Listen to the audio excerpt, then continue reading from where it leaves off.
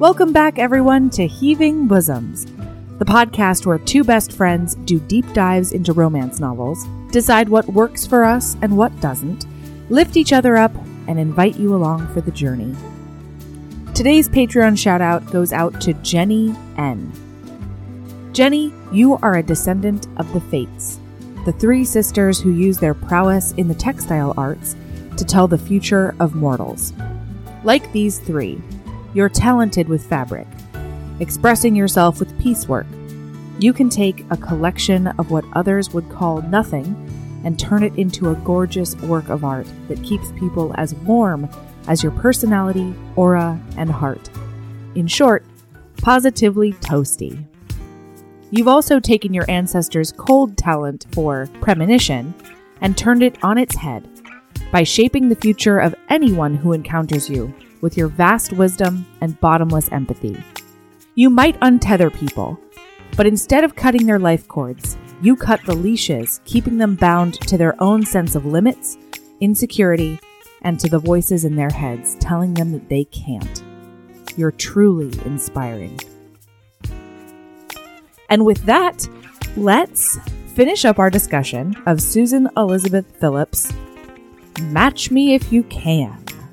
Buckle up, guys, because once again, this was a bit of a hate read.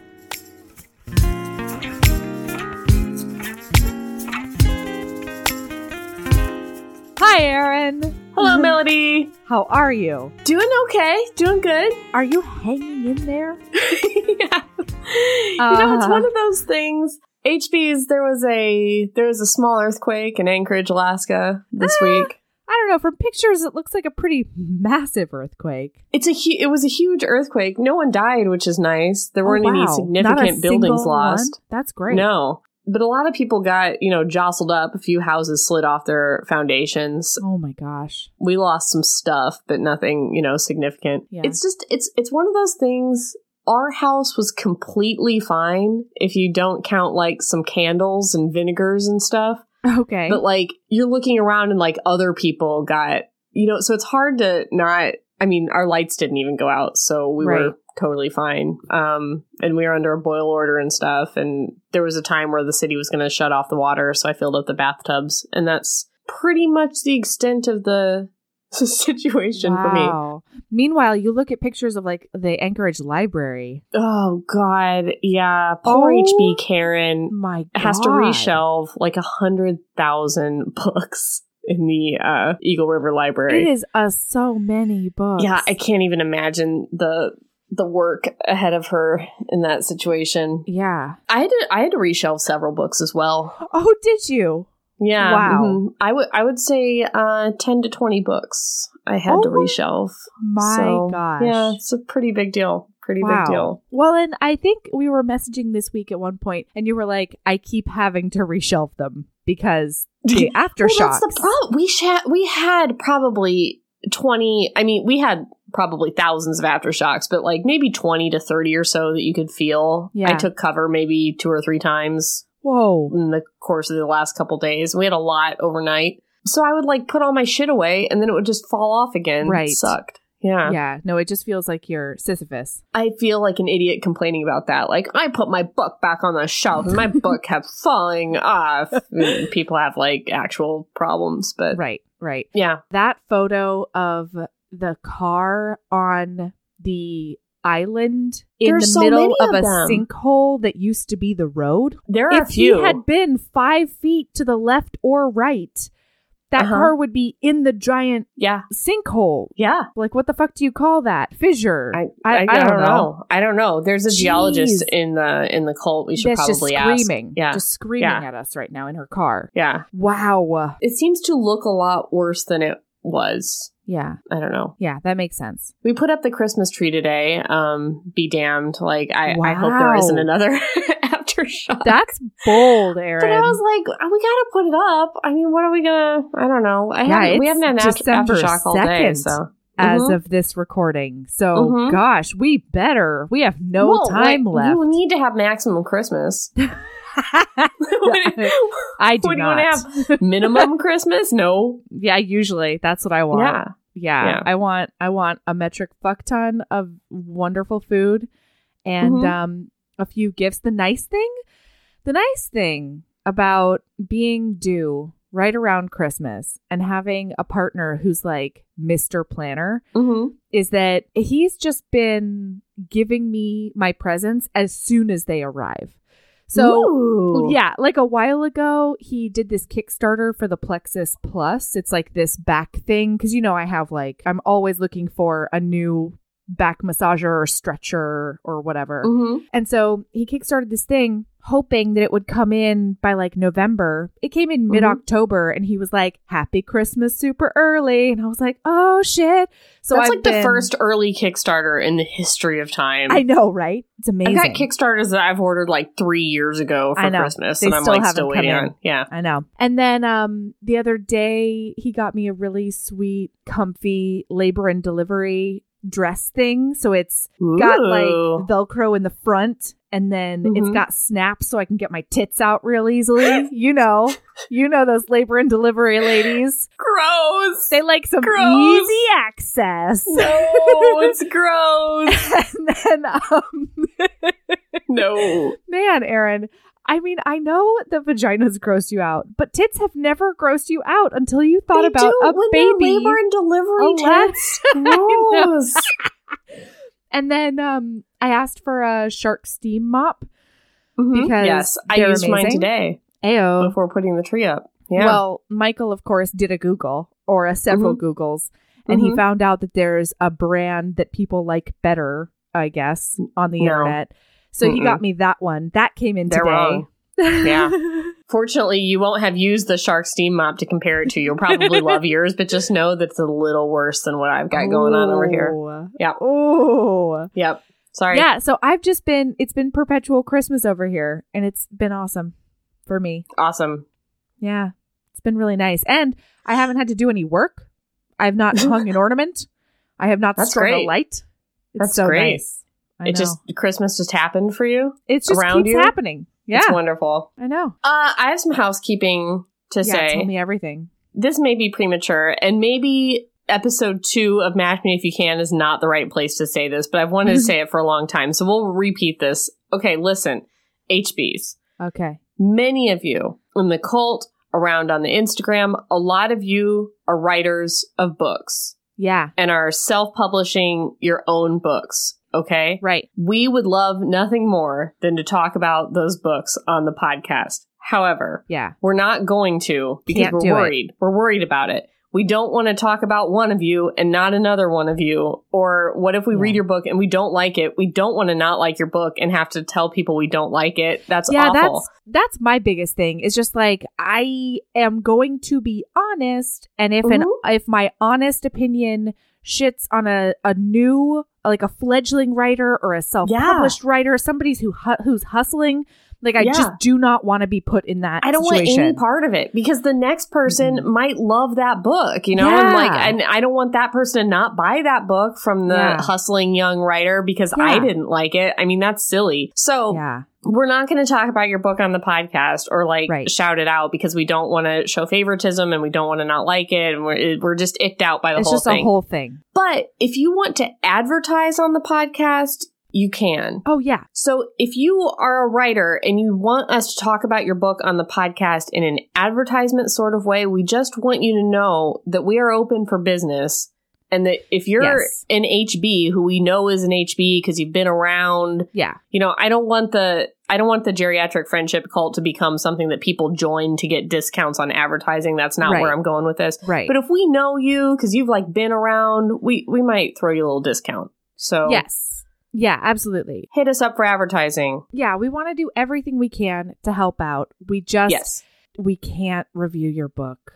Yeah, it makes me queasy. So if you send us an email being nervous. Hey, would you mind reviewing my book? And we didn't send you an email back. It's not because we don't like you. It's just because we don't do that. But if you want to do an advertisement thing where it's like a business deal, we're happy to do that. Right. And please rest assured that I have probably had an upset tummy about it for a good 3 days after you sent the email. Yeah, me too. I just don't like it. And that is not to make you feel bad at all. That is merely to say that we want to do anything in our power. We just have to limit our power because of all those reasons. Because, like, even within the group, it's like I'll see, like, one person post that they're publishing their book. Yeah. And they get, like, 100 comments, and, like, everybody's like, woo! Yes. And then, like, the next person will post, and they won't get very many comments at all, and it's just arbitrary. It just happens to be, like, what time of the day or whatever, or what picture or what, you know, and I'm just who was around. I want her to get the same number of comments that the other person got. I know. And it just... Yeah, I can't be a part of that. It stresses me out way too much. Same. And I don't have enough time to devote to social media to, like, constantly stalk the group in order to make that happen. I just can't do it. Yeah. So, yeah. Send us an email. If you really, really want us to talk about your book on the podcast, send us an email and we'll talk about advertising. Yes. So absolutely. I think that's the only solution. Okay. All right, cool. So we've got, talking about shitting on books. Yeah, but listen, guys, I think that SEP is a good writer. Me too. I'm reading this book, and I believe her writing is good. There are times where I get sucked into this thing, but then I get sucked right out by some choices she's making. So I don't know that I would shit on every Susan Elizabeth Phillips book. I just don't like this one. Yeah, absolutely. That's what last episode I was like, I think this was probably not the greatest book for me personally to start with in her vast repertoire. Yeah. Because I just, it's a little triggering in a lot of ways. And I seriously doubt that she's staying up at night worrying that the Heaving Bosoms podcast did not like the 6th book in her Chicago Star series. Yeah, I feel like she's laughing all the way to the bank. So that's right. We're okay. Phillips, you keep being the beautiful unicorn that you are. And we will be over here just not super liking this one book. That's fine. She and Jude Devereaux can cry in their beer about us not liking their books. I'm sorry. I feel like they're white wine spritzer kind of ladies. Yeah, fair. I feel like it's really, just really the phrase is cry in your beer. You're right. It's white wine spritzers that they're crying into. Okay. All right. We're on what? Chapter 12 of Match Me If You Can by Susan Elizabeth Phillips. Yeah. And our Annabelle and Heath are about to go to, did we set up that they're going to go to the camping place? Honestly, okay. I don't know. They're going basically camping.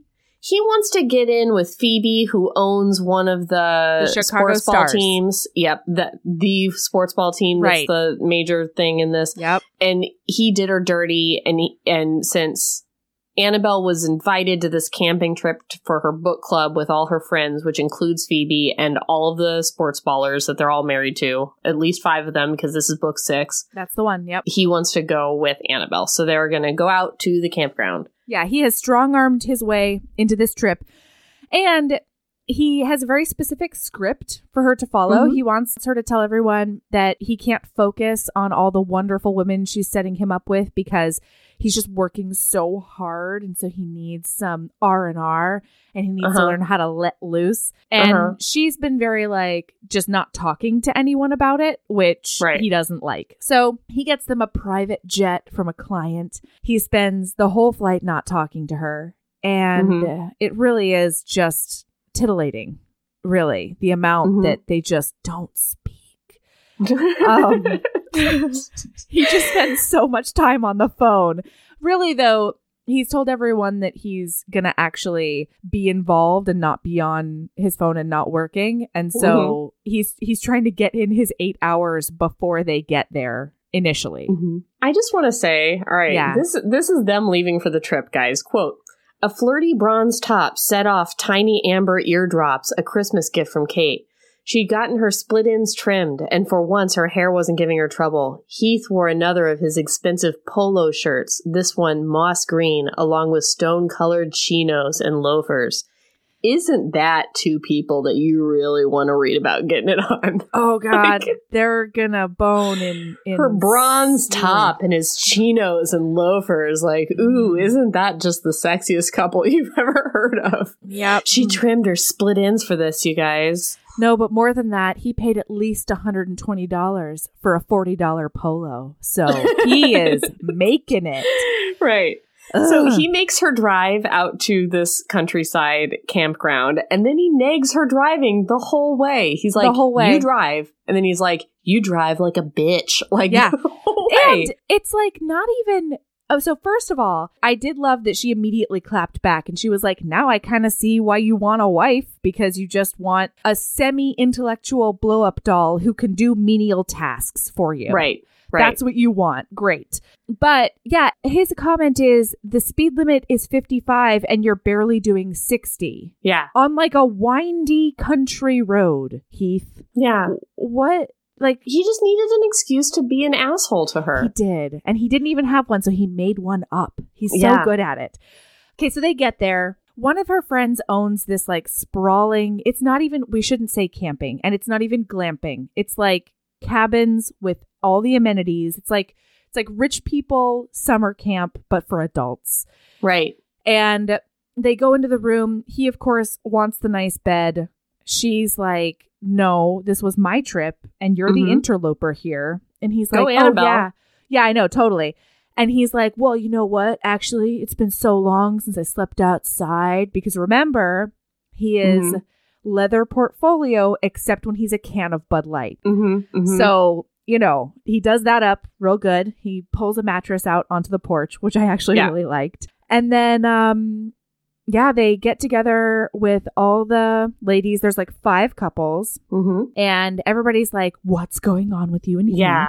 So she has this conversation with the women where they're basically like, Heath is terrible. He's a really mean person. And if you fall in love with him, we're not about it. And she's like, nah, I'm not falling in love with him. They're like, well, we've noticed you looking at him and you seem to be into it. And all of her inner monologue is also indicating that she's like very, very sexually attracted to him at the very least. Yeah. And that's kind of started at this point. Like both of them start thinking about each other sexually at that like children's party. And then it kind of goes from there. And that's all good. Like, SEP does a good job of making me understand that they are into each other. Like, for most of this trip to the campground, I was reading this a couple days ago or whatever. Because remember, guys, I didn't read the whole book. I read half the book for the first one, and then I read the other half of the book for the second one. I was like, oh, I'm going to surprise Melody because I'm into this book now. I'm into these two. I like them. Okay. I'm ready for them to get together. Like, from Wind Song, Camp Song on, that was Wind Song, whatever, campground. I'm into it. And then there was a limit to that, and then it ended for me. But anyway, this beginning part, I'm like, oh, okay, I like these guys now. I'm coming around on this book. Also, we learned that Gwen, who she set him up with as a subterfuge that very first date, Gwen is a member of this book club. She just couldn't make it. Because she's A, visibly pregnant, and B, closing on a house. Yeah. So, like, she's like, hey guys, no one mention Gwen or he'll know that I lied to him. Yeah. Oh my God. And everybody's like, he's going to flip his shit when he finds out that you conned him. And she's like, I know. So he must not find out. People are literally worried for her safety because they know that he's like, he's a scary guy when he gets mad. That's not a good sign, Annabelle. The nice thing, Erin, is that she has time to get away because of how long it takes him to uncoil from a seated position into an upright position. It takes a while. That's true. That is true.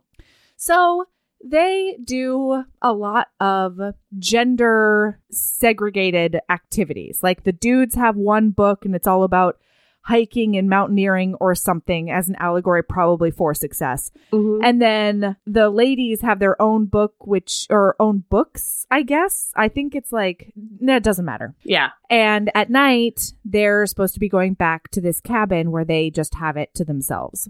So Phoebe, like at a couple of times throughout this whole thing, she'll barely talk to Heath except to be like, hey, you need to not fuck around with this lady because she's a good one. And you need to, like, not be a total douche nozzle. Right. And he's like, it's really not in my nature, though. So. Yeah. So they have this night where they're all together. They have dinner or whatever. They all start drinking and dancing on the beach. Oh, can I really quick? Yes. I think it's right before this happens. I think that you would call me a squishy person, right? Yes. Yep. I'm pretty squishy. You're a sentimental gal.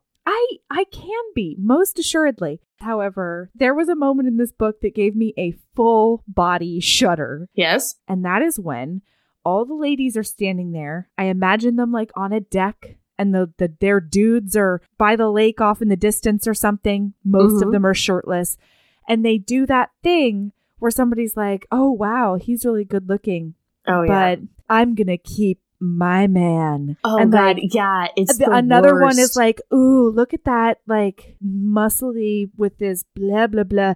And, oh, yeah, he's mine. And like, and then the next one comes up and she's got to get a piece of it too. So the third one's like, except look at the one I married. Like, I cannot in a million gazillion years imagine standing around with you, looking at Michael and David and being like, look at that hot hunk of man that I get to put my legs around all the time for the rest of my life. Oh my like, God. I just got physically ill imagining that situation. It's so weird. The one that stuck out to me, though, was like the one single one, because there's still single women left in this book series, was like, couldn't you just let me borrow a couple of them for the night? Can you imagine saying that to one of your female friends? Never. Would you just let me borrow your husband for a night? Like, what? No, that's not something you say. That's a weird thing to say. Yeah. Yeah. It's a weird thing to say. And I am the one who's like, anybody should be monogamish if they want to. Like, it's still a weird thing to say. Yeah. Even if we were both not monogamous with our partners, it would still be weird to be like, hey, can I borrow your husband? Like, I just, woof, that's gross. Yeah. I would be like, no, he's not a screwdriver. Yes. Like, first of all. Okay, so anyway, sorry. Okay. That was so they have this thing, they're all dancing on the beach. Ooh, yeah, they're dancing. There's kind of a weird discussion on, like, she got moves because she took classes, which is like, they're all fast songs, so I don't know what, she took some kind of hip-hop class or something, I don't know. Yeah. But the song that they, like, fall in love to is Hey Ya by Outkast, so I don't know what class she took to have some moves, but, okay. Then she makes this comment where she's like, okay, so they're into each other sexually and they're dancing together. Yes. And her, like, boobs graze up against his chest. Of course. And, like, they're just, starting to notice they're into it. And they've had a couple drinks and, they've had a few they're drinks, about it I'd now. say. Yeah. And she says something to the effect of, I'm really glad that drinking gives you the excuse to do things that you wouldn't normally do. And then the next day you can be just like, haha, I was so drunk. And she's like, so maybe I could get with him and pretend I was really drunk. And then the next day just be like, oh my God, what a mistake. Never let me have tequila again. Am I right? Yeah. Which I feel like is a thought that you have when you are 20. Yep. But not a thought that you have when you're 30. Because my whole reaction to that was like, hey, Annabelle, how about you grow the fuck up? Mm-hmm. I didn't like that at all for the maturity of her character. Yeah. And be honest with yourself and honest with everyone else. How about that? Yeah. Not to mention that when you're 30, it's not even a good excuse. Like, I can see a 19, 20, 22-year-old. Yeah, but I do understand being to the point where you have not experienced alcohol enough that you honestly don't know what your limits are.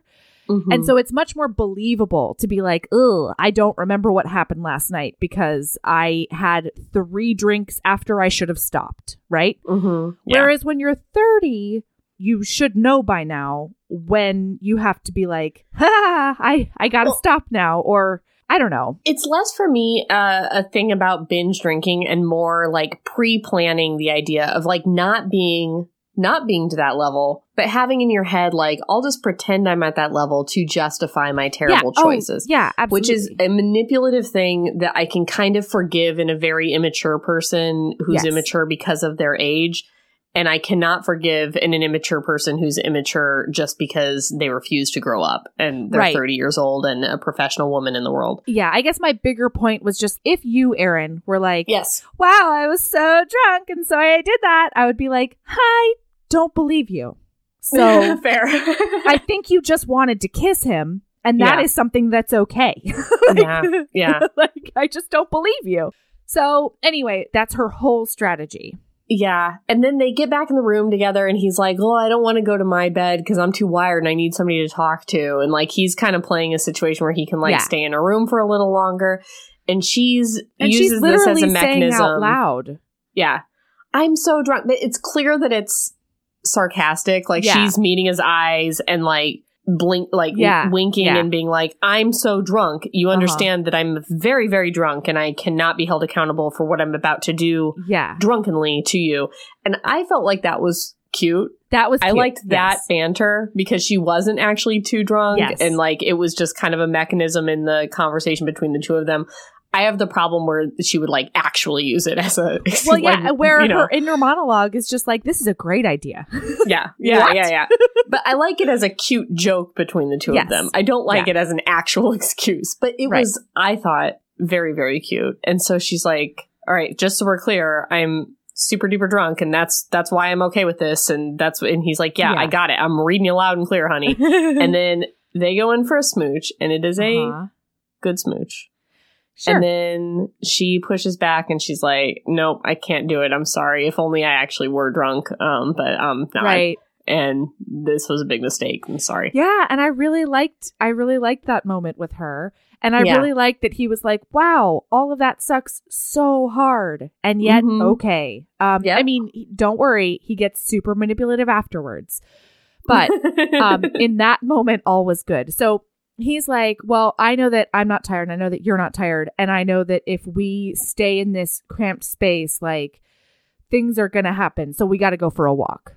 Right. So they go for a walk. Yeah. She's like, oh, fine. And he does sales on her. He's like, listen, this is true, correct? And she's like, yeah. And he's like, how about this, right? And she's like, yeah. And he's like, yeah, physical attraction, baseline human instinct, and he gets her on the yes train with all of these answers. And he's like, all right, then this is fine. This is 100% okay. And like goes in for another smooch. And then she's like, wait a minute, you just pythoned me. I've been sales-did, and you need to back off. There's a snake in her. Yeah. all up in her kundalini. Yeah, but then she gets super pissed. Yeah. Which I didn't super understand, but I was fine with. Like it wasn't, I shouldn't say he got manipulative because he didn't. I think I just don't like him. I think he's just trying to get her to smooch him. Yeah. I don't think there's anything wrong with that. But she thinks he's very manipulative. And she goes to bed angry. The next day, there's some stuff with some kids. I don't care. He's cute with kids, I guess. Don't care. I herbsed it all. Not really. Yeah. Okay. I don't know. I herbsed it, so I assumed he was cute with kids in there. It was like blah blah blah kid stuff. No. What happened that was not cute? Honestly, I've wiped it from my brain. Okay, so I'm going to be honest with you. Here's my honest thing that happened this week. Aaron didn't read the whole book last week. Yes. This week, I could not force myself to reread the second half. I couldn't do it. I couldn't. There was too much, and I wasn't going to put myself through it. I'm already physically uncomfortable enough at 36 weeks pregnant. I just couldn't. Okay, HBs, listen up. Guess what? For the first time ever, maybe like third time ever, guess who's in the driver's seat? Aaron. So we herbed all the kid shit. Yes. Just know, there's kids at this campground. He was cute. One of the kids starts calling him Pwinz. P-W-I-N-Z. And every time I saw that word on a page, I herbs my way right through that because I hate it. I hate it when kids talking, talk, and I hate it. I cannot. Yeah. So shit happened with kids. I don't know what it was. All right, moving on. So he talks to Phoebe, the owner of the sports team, and tries to kind of get in there a little bit by complimenting her on her good kid who's cute. And Phoebe says basically like, hey, listen, I can tell that you're using Annabelle to get to me, and that's not fair. And I don't like it. And I don't like it at all. So whatever past we have where you were a slimy slime bucket and stabbed me in the back, that's whatever, but stop using my friend to get to me. And he gets all pissed about that, I think because it's true. Right, yeah. It definitely strikes a chord with him. So then that night, everybody gets to dinner and everyone starts talking about Annabelle and her sex life. And so everybody's like, hey, what's going on with Dean? Yep. The football Dean player. Robillard. Robillard that you went to the beach with. If you HBs recall, she went to the beach with a sexy young football player. Yep. It was kind of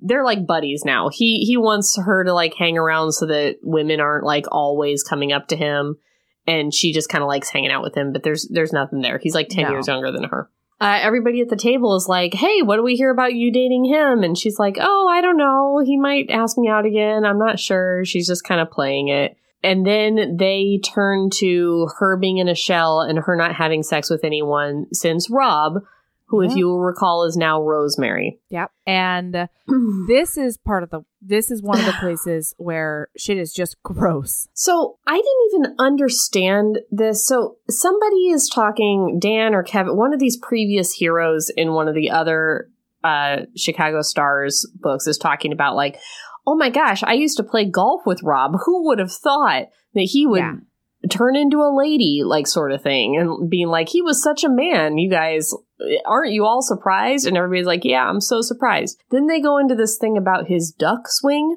which I did not understand. A duck swing? So I didn't understand what it was. So I texted my golfer friend, Cole. Yeah. And I said, what's a duck swing? And he said that it was a bad golf swing. So there's this joke that's like, hey, you guys remember his duck swing? Yeah, I remember his duck swing. And then they all kind of like laugh and smile and crack up. Oh, that must have been the lady part of him? Is that what's going on? I don't know. So Molly, one of the women there, says, what are you guys laughing at? And then it says, Kevin shook his head, quote, no sex change operation in the world is going to fix a duck hook. Oh, duck hook. That's what it is. Duck hook. Okay. Is going to fix a duck hook like that, end quote. And I'm like, are they talking about his penis? Is that what's going on? They're talking about a penis? I don't get it. Like, are they saying it was big? Yeah. Or that after a sex change operation that she wouldn't be able to golf? Like, I didn't get it. So I took a picture of the page and I sent it to Cole and he's like, I don't get it either. Like, okay. This is not a golf. He's like, I guess they're talking about his penis, but it's a dumb joke and I can't figure it out.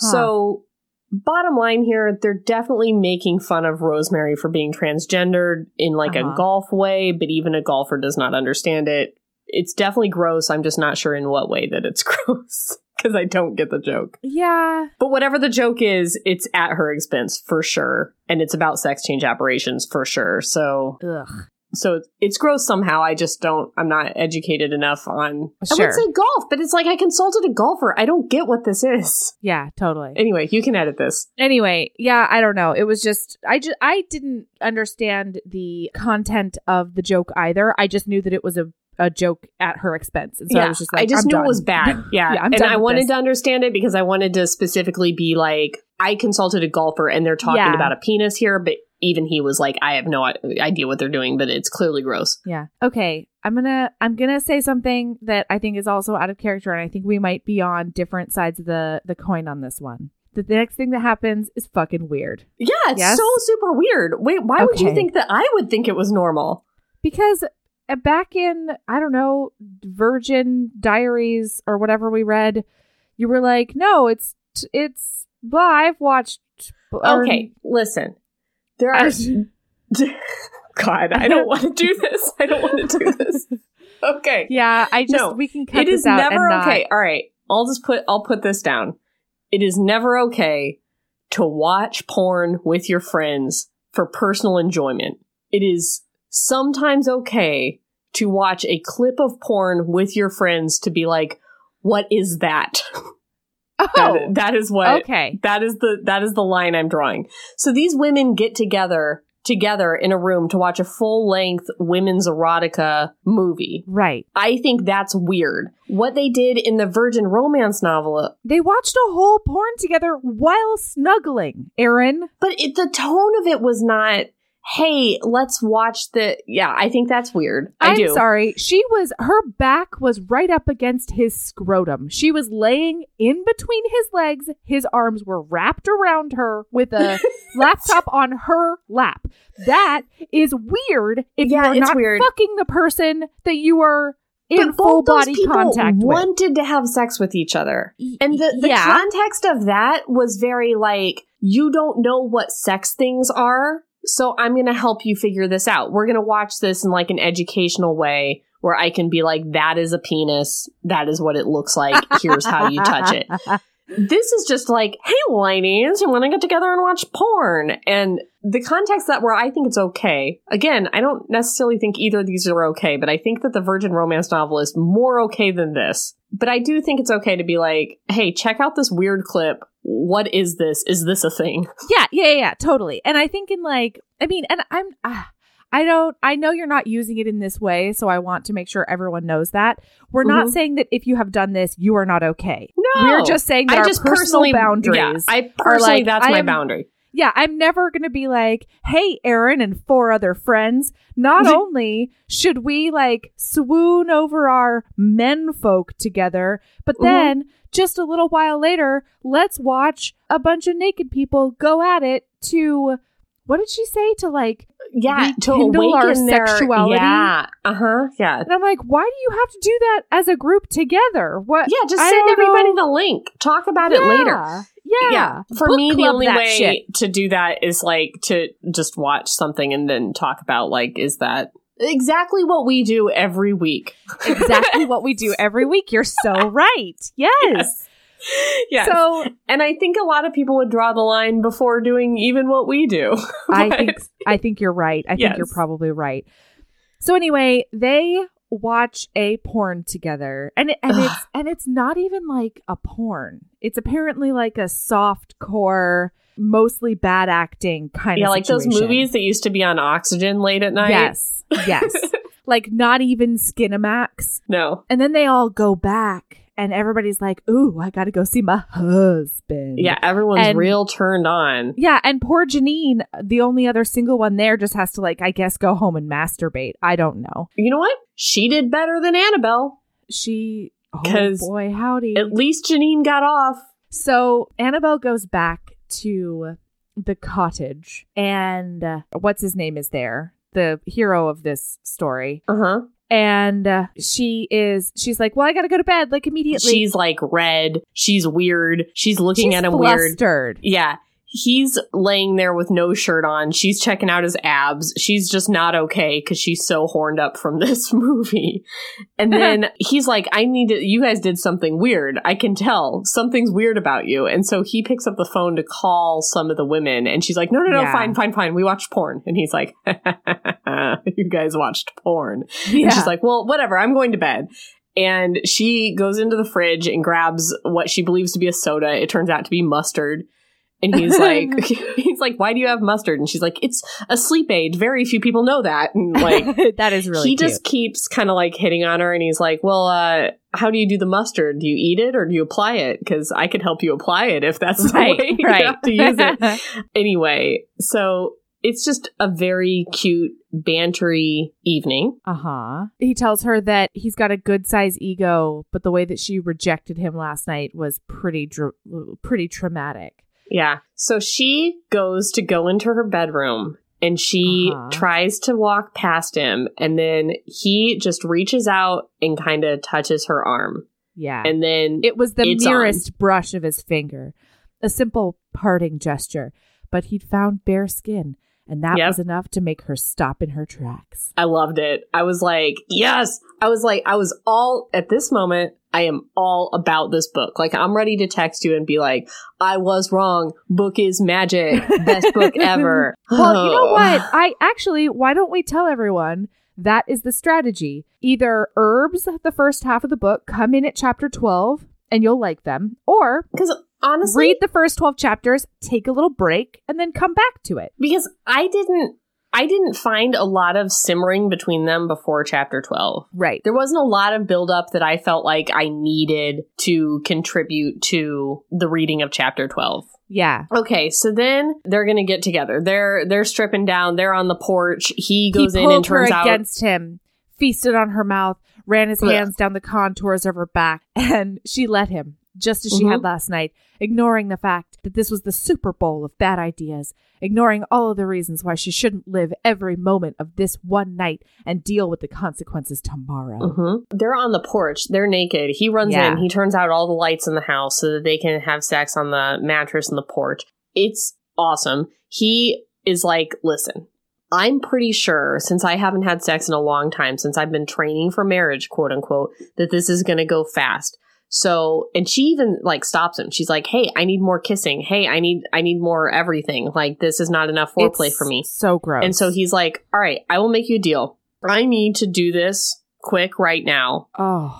And then after I'm done, I'm going to give you the night of your life. basically. I think he even says. He says, I'll go too fast for you. That's a given. And I apologize in advance. And somehow she gives a soft gasp of pleasure when he touched the warm, wet flesh. But it's been a long time for me. And what might in reality only take a few minutes, if that, her toes curled, will seem like years to me. His voice grew ragged. So here's what I'm going to suggest. Let's accept the fact that I can't satisfy you the first time. That takes the pressure off both of us. Does it, Heath? Does it take the pressure off of both of us? Once I've released the first burst of steam, I'll have all the time in the world to do the job right. And you, Tinkerbell, that's his nickname for her, you'll have a night you'll never forget. So she agrees to this because she's like, oh, okay, you're going to get off and then you're going to circle back around and do this again. Here's my thing. If a person knows that, because this is such a disgustingly cis mediocre male way of viewing sex that's like, there is a one way to do sex, and that is my penis goes in, I remove it a little, I put it back in, I remove it a little.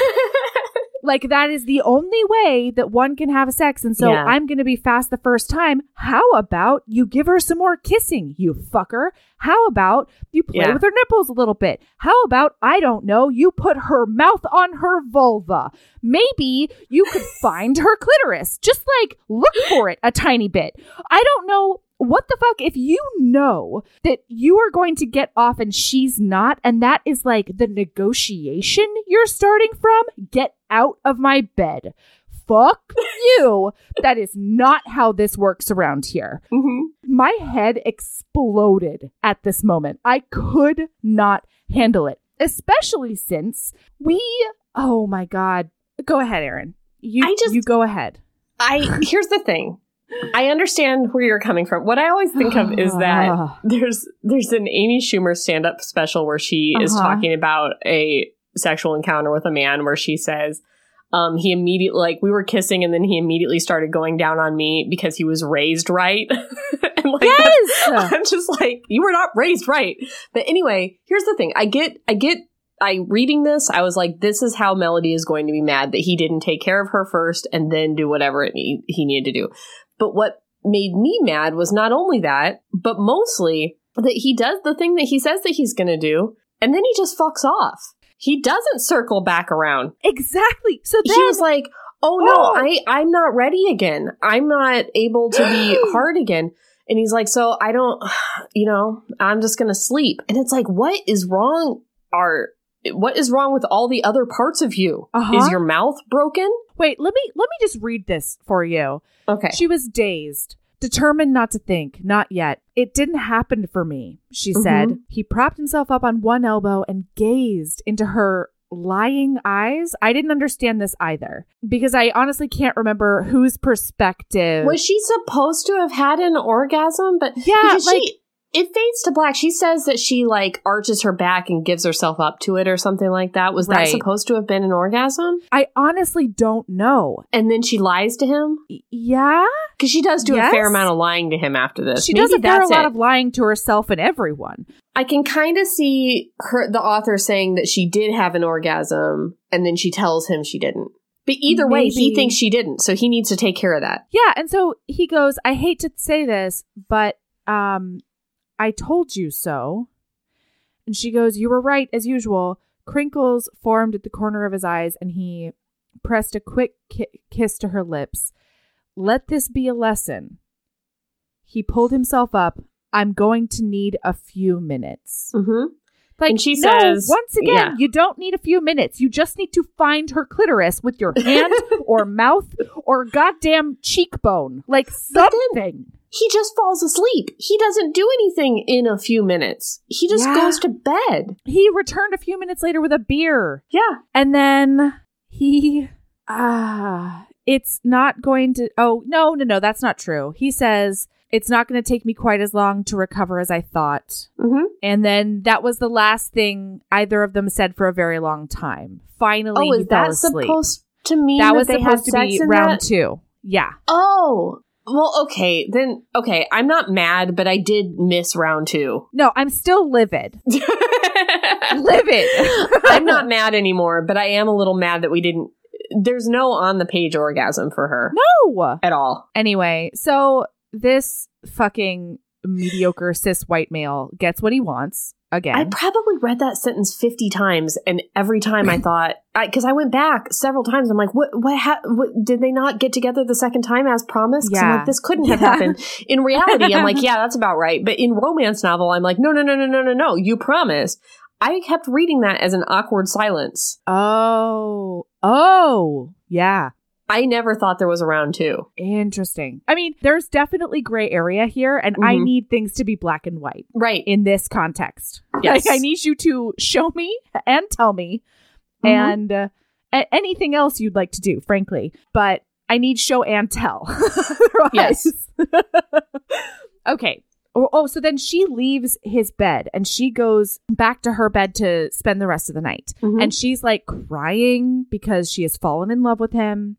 And she's berating herself for falling in love with him, which, like, yeah, Annabelle, you're a dummy. He's not great. And he's regretting things in the morning as well because they're supposed to be working together and blah, blah, blah, blah, blah. And he is ready to break her heart the next morning. And she's like, wow. She concocts this thing overnight. She's like, I am so sorry. I'm so sorry. I used you, Heath. Yeah. She's like, wow. Like, once again, it's one of those, like, I'll just tell him I was drunk and I don't remember. Except this time, I'll just tell him I have zero feelings for him. And I just needed to I need to scratch an itch and get over this supposedly traumatic experience of breaking up with my last intimate partner.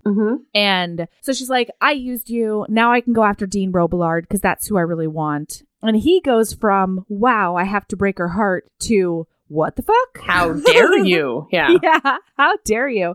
So luckily they spend most of the day gender segregated again, except that then there was a problem with the house closing. And so Gwen and her husband decided to drive all the way up from Chicago for the last 6 hours of the weekend. Yeah. Which didn't make a lot of sense to me because no, there's no fucking way, but cool. So very pregnant Gwen walks in and everybody immediately thinks that he's actually going to take Annabelle's head off. Yes. Everyone. He's going to python the shit out of her. Oh, wait. I'm sorry. Screech. What? During the sex, his penis is described as a python in a lot of different ways. I don't like it. I just want to move on from that, but I can't. The python wound up inside of her and did so much stretching and all kinds of things. No. It was real gross. Anyway, okay, moving on. Gwen walks in. Sorry. Yeah. Everyone thinks he's going to coil around Annabelle and murder her. Yeah, and they're literally surrounding her physically. Yes. Because they are worried about this man flying off the handle. Yes. And he somehow gets them to allow them to go off by themselves. And shockingly, he's just like, wow, I didn't think you had it in you. Like, you duped me. That's really good. Yeah. This is the kind of business practices that I've been talking about. Good job, Annabelle.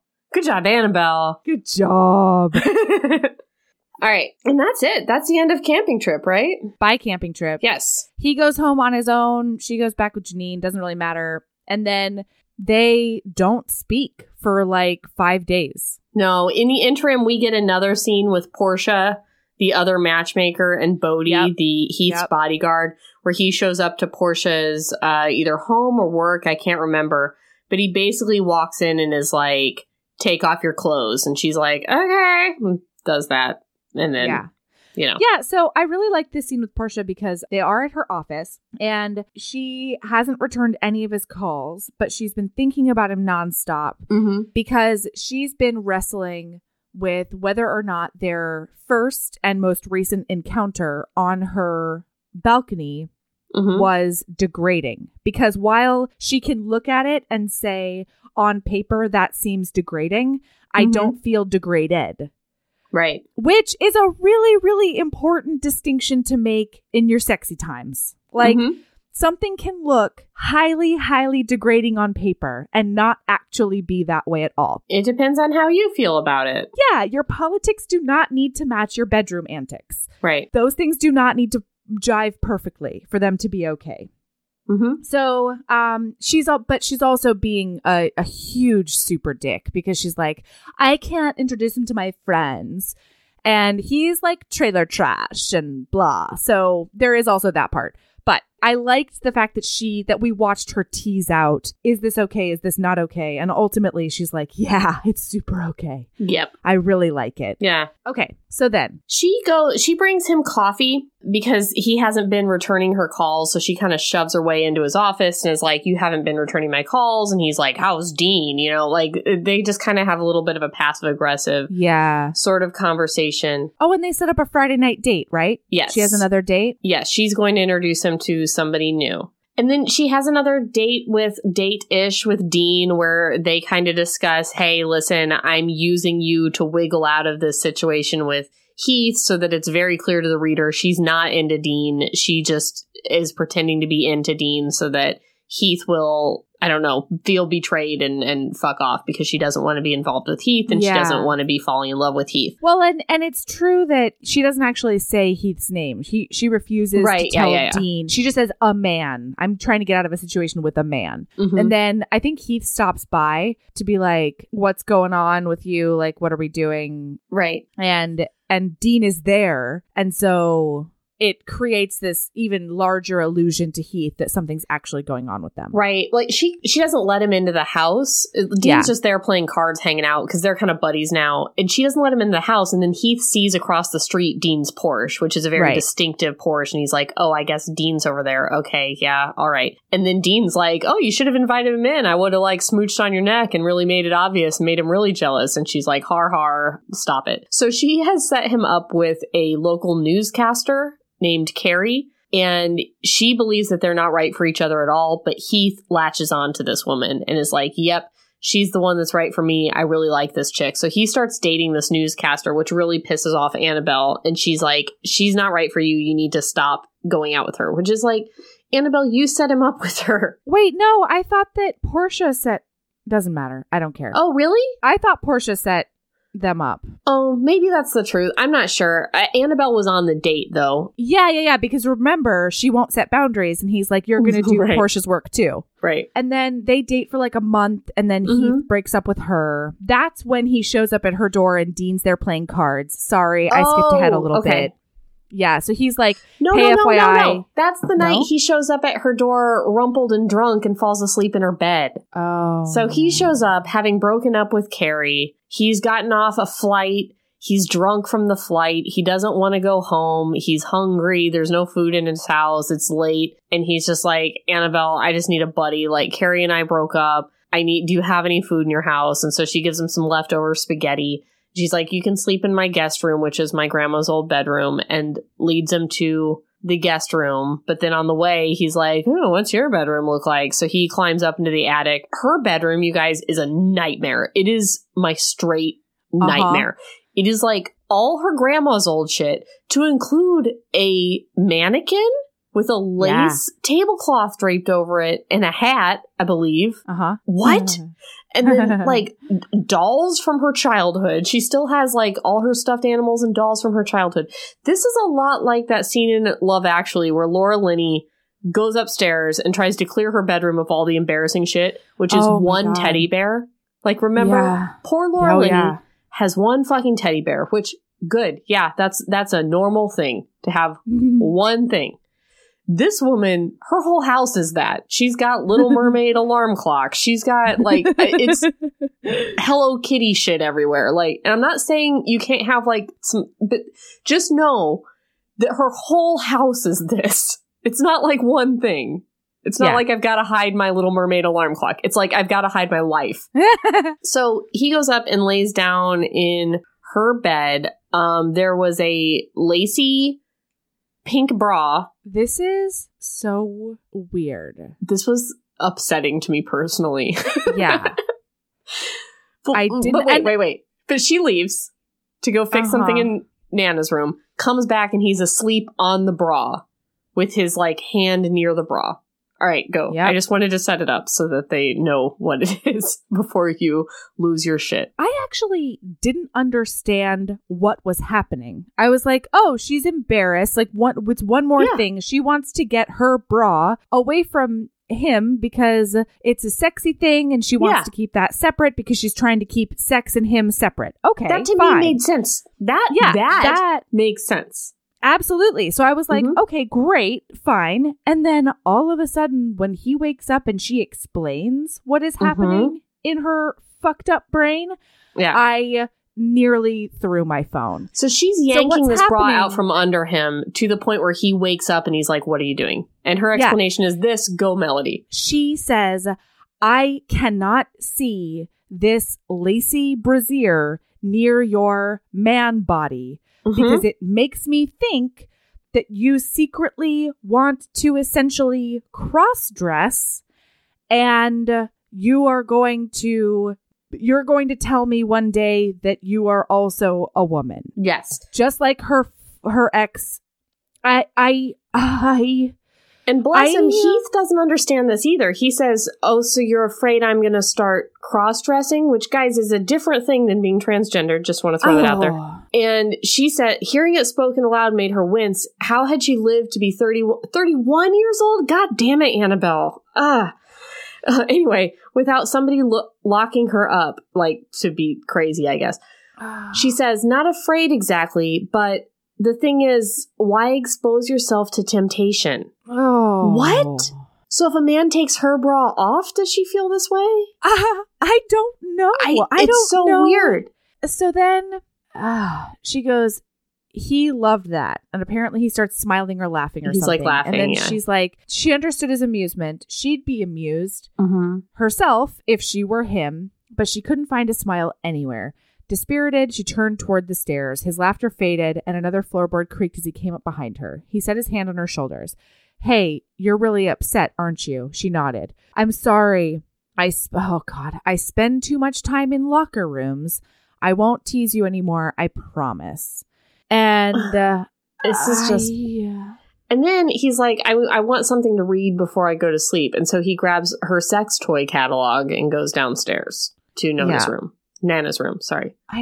So on the one hand, I was trying desperately to be understanding because, I've had a few losses in my life and I understand that sometimes you just have either outsized reactions or something will hit you. Yeah. And it's just a weird thing that you can't. Yeah. That you're like, I never thought that like seeing a gold colored band would remind me of my dad's hand or, you know what I mean? Like just weird shit. But this, I couldn't. I think the problem, if it had been described as she saw him laying there with the lacy bra, it was, near his hand or something, and she just had a visceral reaction and she didn't like it and she wanted to snatch it away. And she's like, sorry, I just had a weird thing where I thought about Rob and Rosemary and like, sorry. But it was like, it said something to the effect of since this happened with her ex, she had an aversion to seeing men near lingerie. You know what I mean? It didn't seem like a instant and visceral reaction. No. It seemed like this is something that she can no longer handle just on a whole. And that the rationalization of it explained was too much. Do you know what I'm saying? Like, if it was just described as like a weird knee-jerk thing, I think I wouldn't have had a problem with it. But it was too rationalized on the page. Like, it was too fleshed out. Okay. So, all right, moving on. We get more of Portia because she is discontent. Oh, God, I'm ready for this. I'm all geared up for this one. Are you ready? Because I hated this shit. I'm ready to go. Yeah, please. Portia and Bodhi. All right. They're at some kind of an art gallery, something. What? Oh, no, just Portia. Portia's at some kind of super fancy party. And she's trying to network. Of some sort. Yeah, she's trying to network with people. She's trying to network with an old lady named Colleen. I don't remember if they talked about her in the past. Don't care. Don't know. Don't whatever. So she's also like, expressing that she's like sick of herself. She's sick of power matches. She's sick of everything that she stands for, basically. Right. And she's not she's sure just why. Feeling bad generally. Her old tricks are not working. She's trying to be charming. She's not. Like, no one's biting what, on her hook and line. So she is trying to talk to this old lady who apparently has a bunch of money that she's trying to network with. And then all of a sudden, Bodhi walks in. And he was not invited. She did not invite him. No, she did not. No. But he's also like shown up places where she didn't realize he had the address, like her office. Yeah. So it's possible. But he comes up to this old lady and smooches her on the cheek and is like, oh, hey, Aunt Colleen. And then Portia realizes that the whole story Bodhi told her about growing up in the trailer park and the cockroaches and the abusive alcoholic dad and all that was a lie. And really, he's the silver spoon guy who grew up. Who has a bunch of tats. That's all. Yeah. So she understandably leaves the party very hurt by Bodhi's betrayal because they've said very few words to each other, and the words that he said to her have been a lie. Because remember, he only took her out because he was blackmailing her. Yeah. And then he showed up twice, basically wordlessly, and had sex with her and psychoanalyzed her. Well, and they have been having liaisons, and the reason that he knows she's there is that she left an invitation out on a countertop in her home. So it's been more than just those two encounters. Granted, SEP, we have only seen one of the two mentioned encounters, which I'm pretty pissed about, honestly. Fair. So he chases her outside and he says the following, that he lied to her about who he was and where he was from because he knew that she wouldn't accept him if she knew that he was rich, and she just parade him around, and that she's been treating him like a piece of meat. And that's why he lied to her. Which, okay, if this relationship had been like Portia spotted Bodhi at the bar that night, decided he was a hunk of man meat, and decided she was going to go slumming, and assumed that he was this like barfly, good old boy, poor kid, and she was gonna just hop on him and then leave, or have some kind of just sex arrangement with him, then I would have believed this story. If Portia had gone up to him and been like, hey, I want to do this, let's get out of here, and had been going over to his place and like just trying to fucking leave, fine. But this whole thing has been driven by Bodhi. He approached her. He went to her house. He went to her workplace. Like, he is the one every time that has been like, I want to come have sex with you and not have a relationship. So it's like, and let me just he's not justified pick this out at all. Let me pick out a few choice phrases, because there is so much. And meanwhile, I have loved Bodhi and Portia. Me too. Right up until this. Yeah. He gaslights the shit out of her. Yes. So he says, how about apologizing for treating me like nothing more than a piece of meat? And she goes, oh, no, you don't. You're not turning this back on me. You're the one who lied. Which, yes. Preach, Portia. Yes. And then she goes, the whole time you've been laughing at me. And he goes, yeah, sort of, when I wasn't laughing at myself. I told you what you needed to hear if the two of us were ever going to have a chance. As if Bodhi, the omniscient God, knows exactly the formula to make sure they have a long-standing chance. Like, don't mansplain my feelings to me. And then she goes, lies are your idea of how to start a relationship? And he goes, they're my idea of how this one needed to start. Yeah. And then she says, you wouldn't have been a secret if you'd told me the truth. And he goes, oh, right. You'd love that. You would love parading me in front of your friends. You'd love knowing that my dad's side of the family is even more respectable than the aunt you just met. And she's like, you act like I'm some terrible snob. And he goes, don't even try to deny it. I've never known anyone as frightened of other people's opinions as you. And while all of that is true, that is not a place from which I can springboard into a big personal revelation. No. Like, when you start from the foundation of lies and gaslighting, I am on the defensive, period. Right. But the thing is, he can't have it both ways. Either she wants him just because he's the silver spoon, or she wants him just because he's a slummy stud. Because he says, you wanted a stud and I was more than happy to comply, but it didn't take me long to resent being your dirty little secret. And it's like, she didn't want him to be her stud at all. He's been the one pushing this whole time. He picked her out of the bar. He went to her house. Yeah. So it's like either his feelings are hurt because she was slumming with him and didn't want a real thing, or his feelings are hurt because she only wanted him for his money. But he can't have it both ways. Either she's a snob or she wants to get dirty with some tattooed muscle man in a bar. But he can't be mad at her for both. That's what I'm mad about. Yeah. Yeah, but so Bodhi's whole thing is like, you need to start leading with your heart and not leading with the idea of living up to other people's expectations because you're not happy. No. All of that is true. All of his shit is right. It's just how he went about it. God.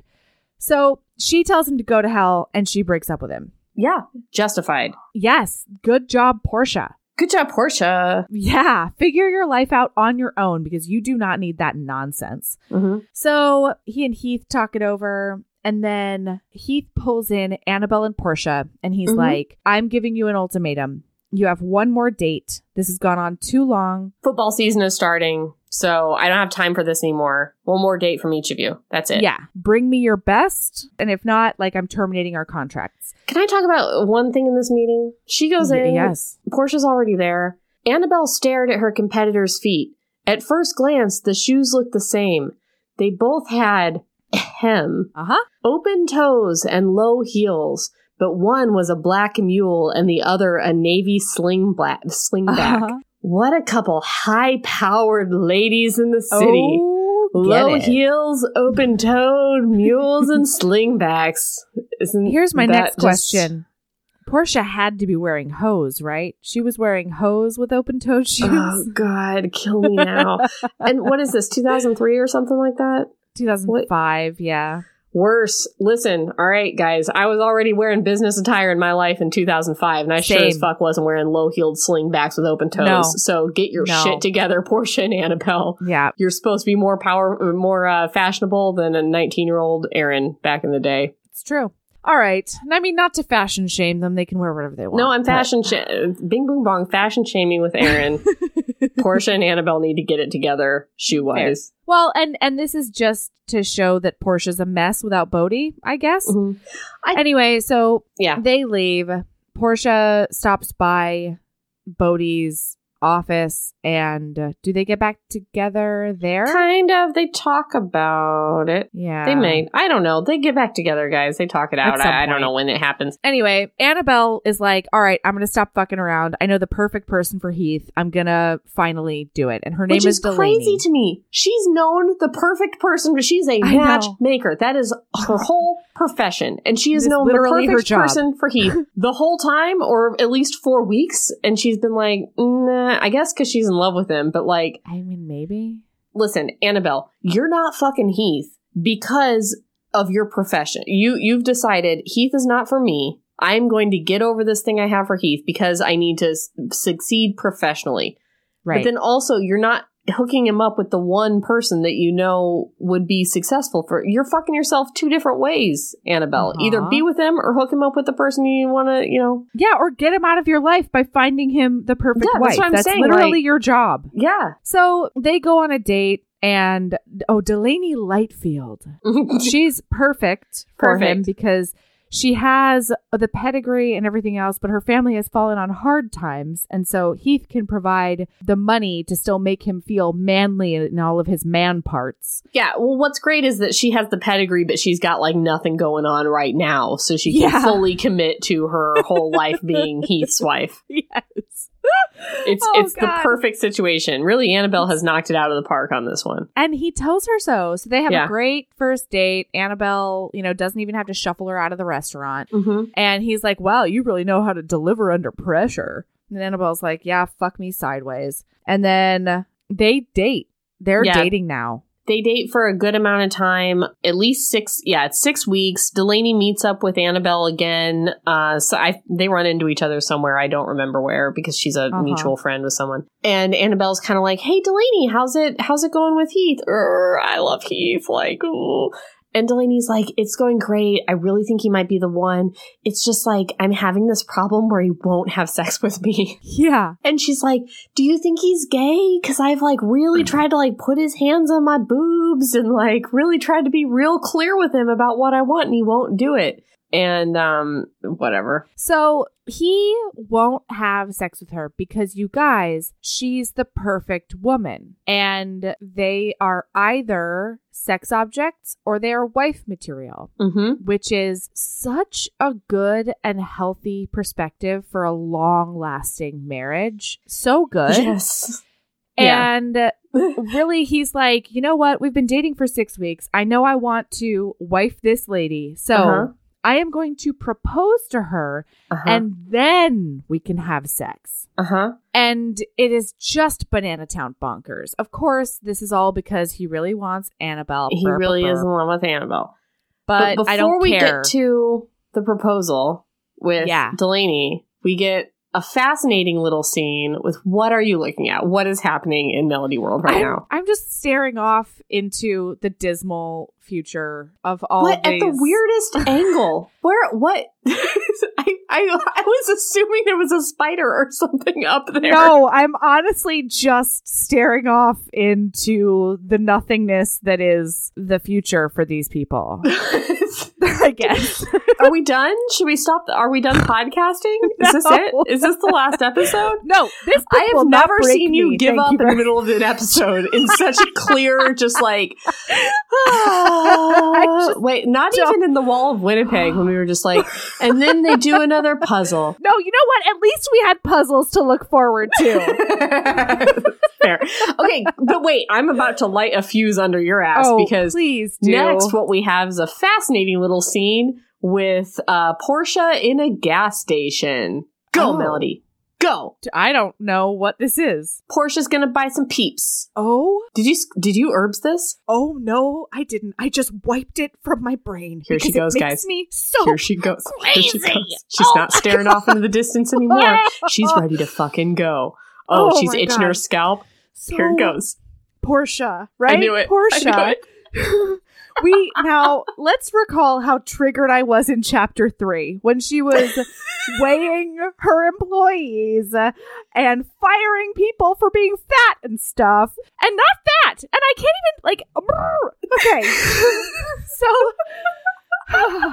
Portia's at her wit's end. She doesn't know what to do with herself. She's unhappy. She didn't get back with Bodhi, guys. She did not get back with Bodhi. Sorry, we said that. It's fucking October or something. Like, it is late. And she walks in. She decides that she's gonna go. She's gonna get some sleeping pills. She's gonna get some sleeping pills. Yes. And then she gets her sleeping pills and she looks over. And there is this Peeps display that has, months old. Let's review. It's October. And these Peeps have been around.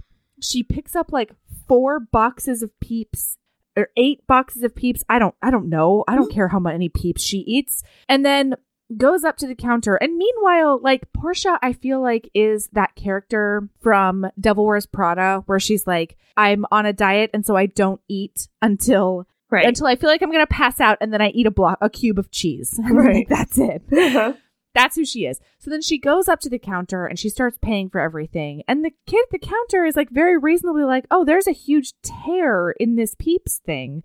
How about I get you a new one? Because this is open and it could be poisoned. And she is so embarrassed about somebody maybe seeing her in general, but then buying any kind of junk food or maybe food in general. Like, I think she might be a person who doesn't really eat in front of other people, which is its own form of disordered eating. Talk to someone because you deserve better than that. So she is in such a rush to get out of here lest someone see her with a thing of candy that she like drops them on the floor. She's rude to the cashier. Like, she is not at her best, our Portia. And then she goes home. We're having an aftershock over here. Oh, really? Yeah, I think it's okay. It's okay. It's okay. I'm sorry. I've ruined it. Just keep going. No, not at all. If I ran from the room, I wanted you to know why. Yes, please. Yeah, please tell me. All right. And so then she goes home and she proceeds to eat them all. Yes, and feel one terrible by one. About herself. Yeah. This isn't like glamorized. Like, it's clear that the author is writing Portia to have a problem that is a problem when she's weighing the other women. When this is discussed as a problem with Portia, this is not like, good job, Portia, you know. No, but it's almost worse because it's never dealt with as a problem this serious would have to be dealt with. That's fair. Yep. It's dealt with at the end. Spoiler alert, Bodhi fixes it with his magic fucking penis. Yeah. Mm-hmm. That is not the way that works, everyone. Oh. I have bigger issues with other parts of the book. At least this is written to be Portia has a problem.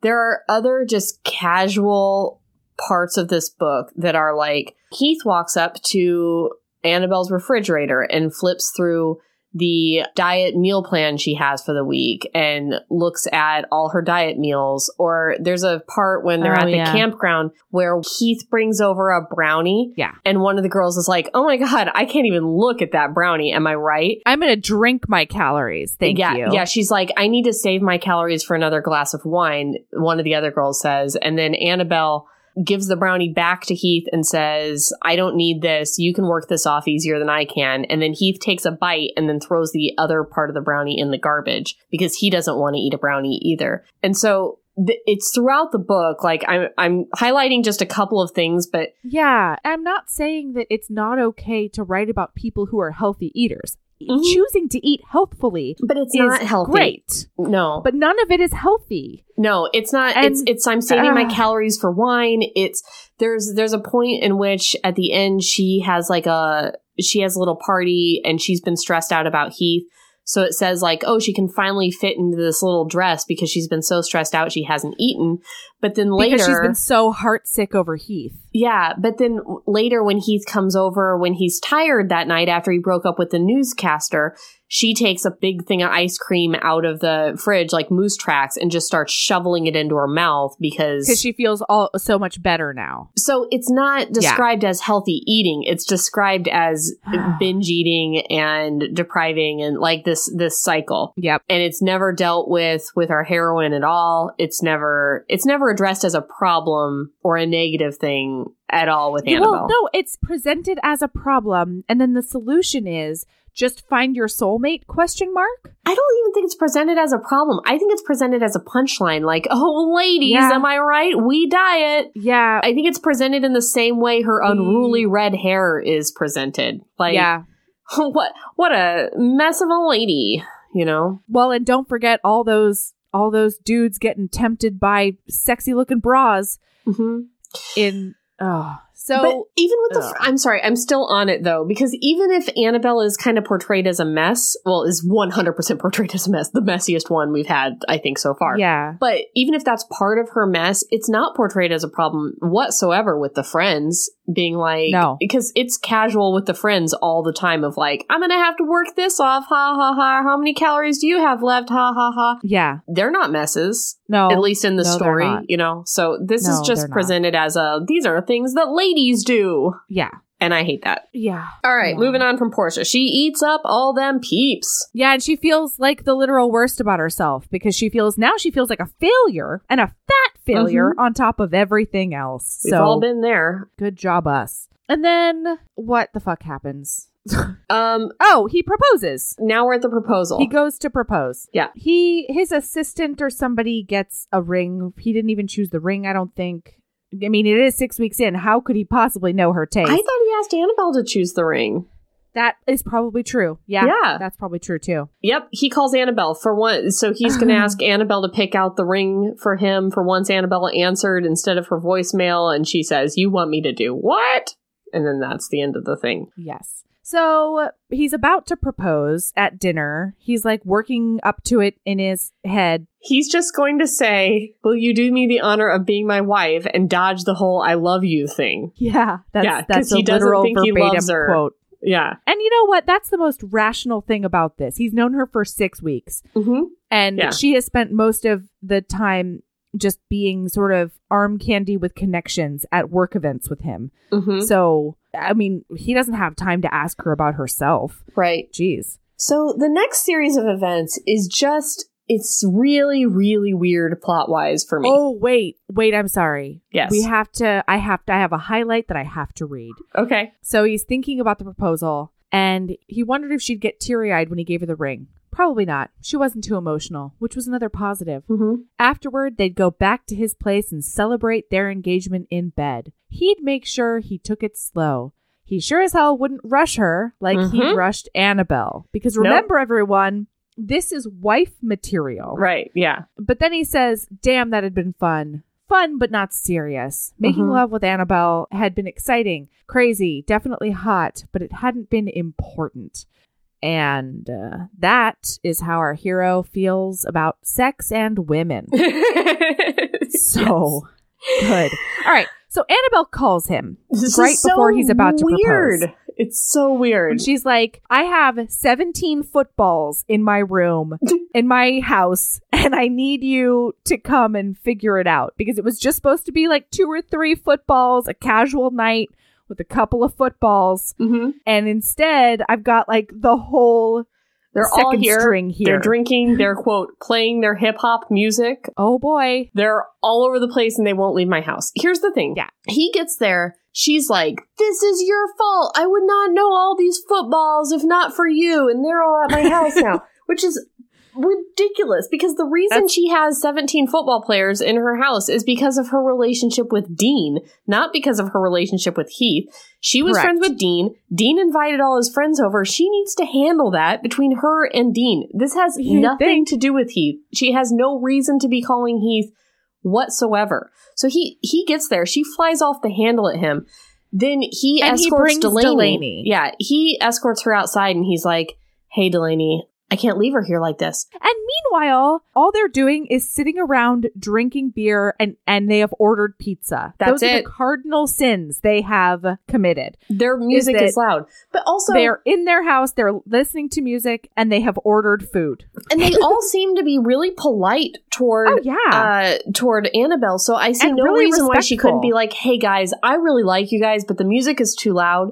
Either, maybe turn it down, or can we just not do this here tonight? And you know what? Yeah, these multi-millionaires could go buy a fucking house for the night that they could hang out in. It was just so weird. She just couldn't handle this situation as an adult. Yes, all Annabelle had to do was set some fucking boundaries. Yes. And she could not do it. She couldn't do it. So anyway, basically, this somehow turns into a referendum on their relationship and Heath's life because Delaney's like, actually, I'm too proper to deal with this nonsense. Yeah, he's like, this is what my life is. You are too proper. And I'm like, no, this is not what your life is. No. Your life is not hanging out with football players. First of all, he does not even need to party with these guys if he doesn't want to. He's their agent. Yeah. He sometimes has meetings and stuff at clubs, but I don't think that affects his future wife at all. He's not having house parties at his house that are like, Like,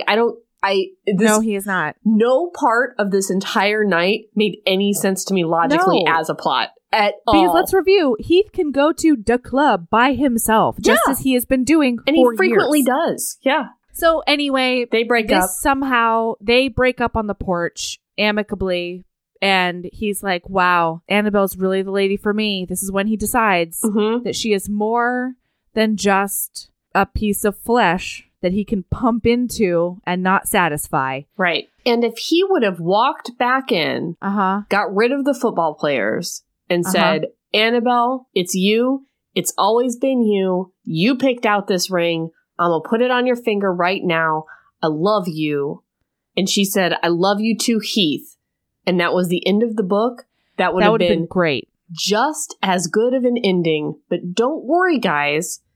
A fifth of the book is still left. Yeah, there's still way more book. I don't even know why. There's so much of this. So there is so much book. Yeah. It may only be 24 chapters, but each chapter is like 3 regular chapters. There is so many false endings. So instead, he hangs out with them. Annabelle falls asleep on the couch for some unknown reason. Yeah. When she has a perfectly good bed. Right. He and Dean have some words that He falls asleep in her bed, I want to say. He sleeps in her bed, I think. Yeah, and she sleeps on the... whatever. I don't care.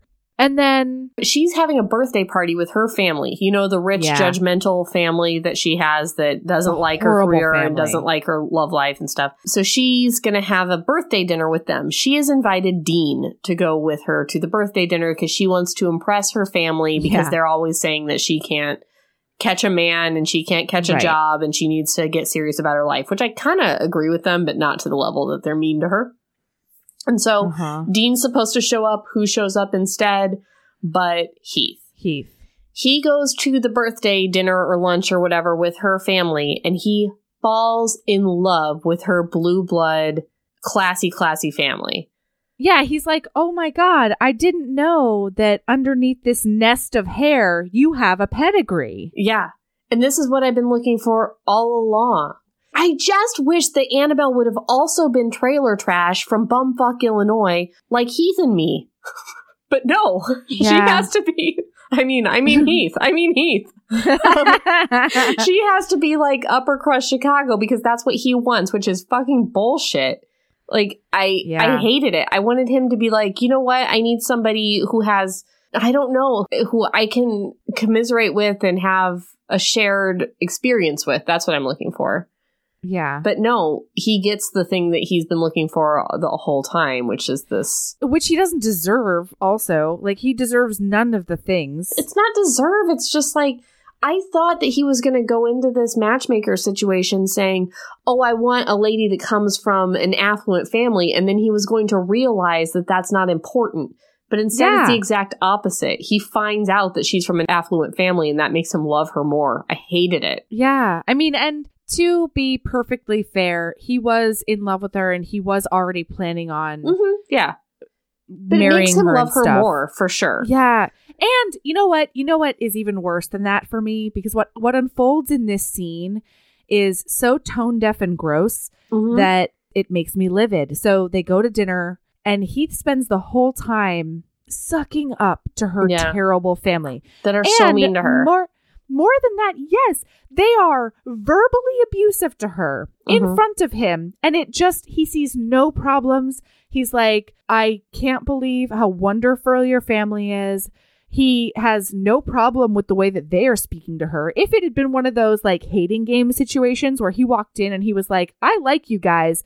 And I think I could like you, but you are not going to treat the person that I love this way. That's exactly what I thought was going to happen. I thought he was going to Eric at the Thanksgiving dinner in the Hernani holiday. That's what I thought was going to happen. Nope. But no, what he does instead is he obviously cannot read any of her body language or anything else because she is slowly turning into a husk of herself at this dinner. And instead, he's like, wow, I know that she really, like, family's important to her, which she has not given any indication that is the case up until this point. She's also not acting like that right now.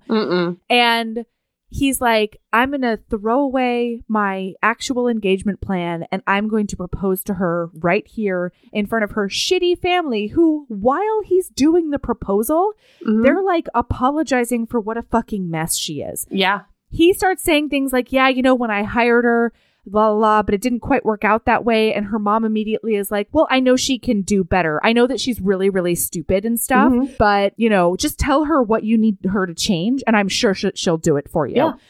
And he doesn't correct them. No. Even after he's out with it, they're like, why would you want to marry Annabelle? Oh, my God. Yeah. So she rightfully is like, what are you talking about when he asks her to marry him? And she's like, no, you don't love me. I'm leaving. And he's like, okay, Annabelle, hey, listen, when you get home, turn on your fax machine. I'm going to fax you the receipt for the engagement ring that I bought you that's arriving on Monday. And you will see that I ordered it 4 days ago before I even met your family. Because she's rightfully accusing him of only doing this because he realized she's rich or whatever. And she's like, that's not the point. I don't know that you love me. This is just because I rejected you and you've got this thing where you've got to win. And like, I have no idea what this is, but it's not something I want. Which I was just raising the roof for Annabelle right there. Right. So he launches into, you know, I love all these things about you. And she's like, I haven't heard you say you love me. Yeah. I don't. You still haven't said it. Yeah. So go fuck yourself.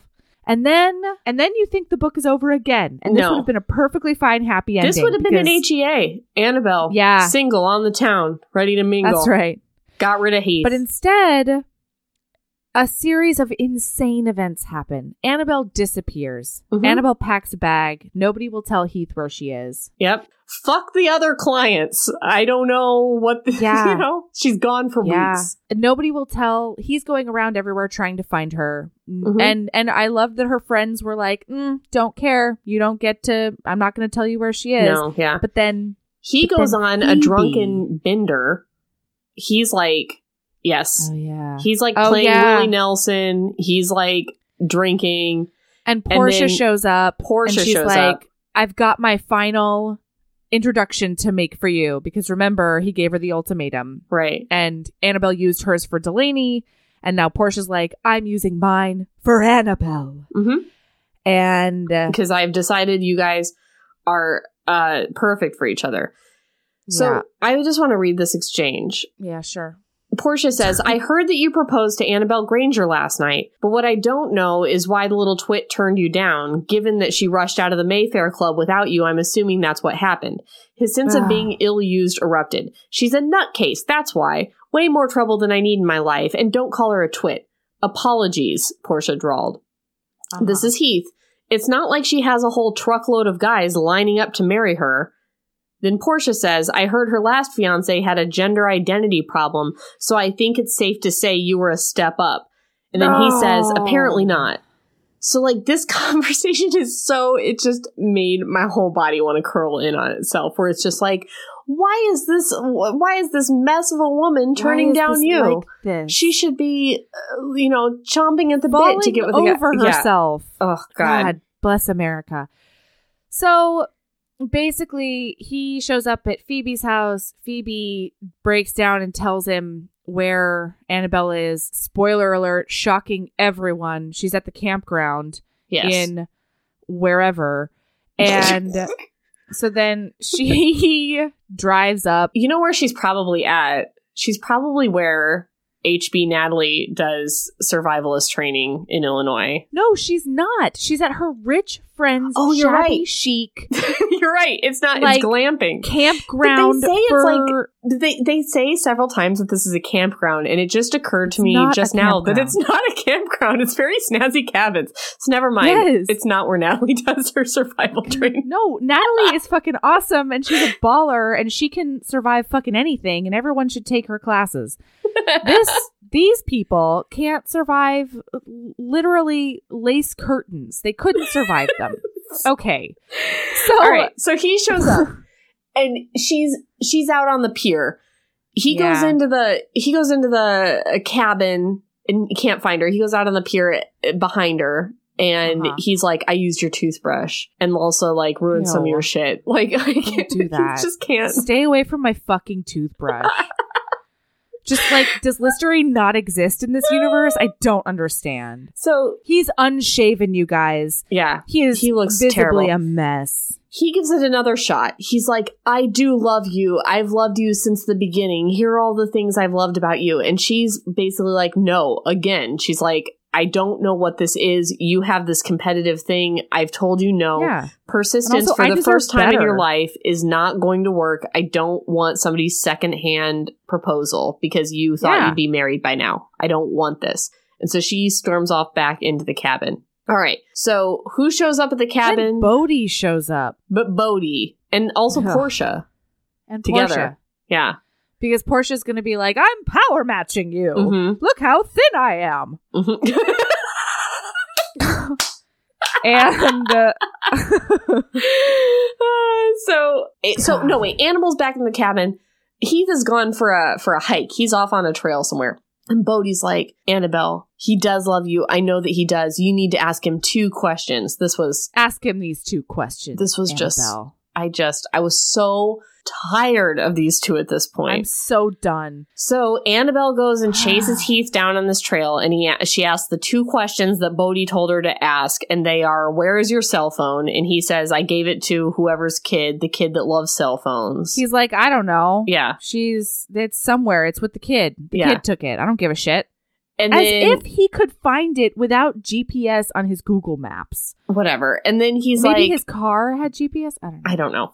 And then he's like, the other question is, when was the last time you talked to Dean or whatever? Because the whole time he's trying to get Dean to sign him as his agent, and Dean's now trying to track down Heath to sign him as his agent. Yeah. But he hasn't been able to get in contact with him because all Heath has been doing is trying to find Annabelle. So she's like, what was the last time you talked to Dean? And he's like, I talked to him last week, but he didn't know where you were. So I hung up on him. Right. And she's like, oh my gosh. Oh, You really do love me. You put because work aside. You put because me above your work. Congratulations. Then at the end, there's an epilogue, but I did not read it.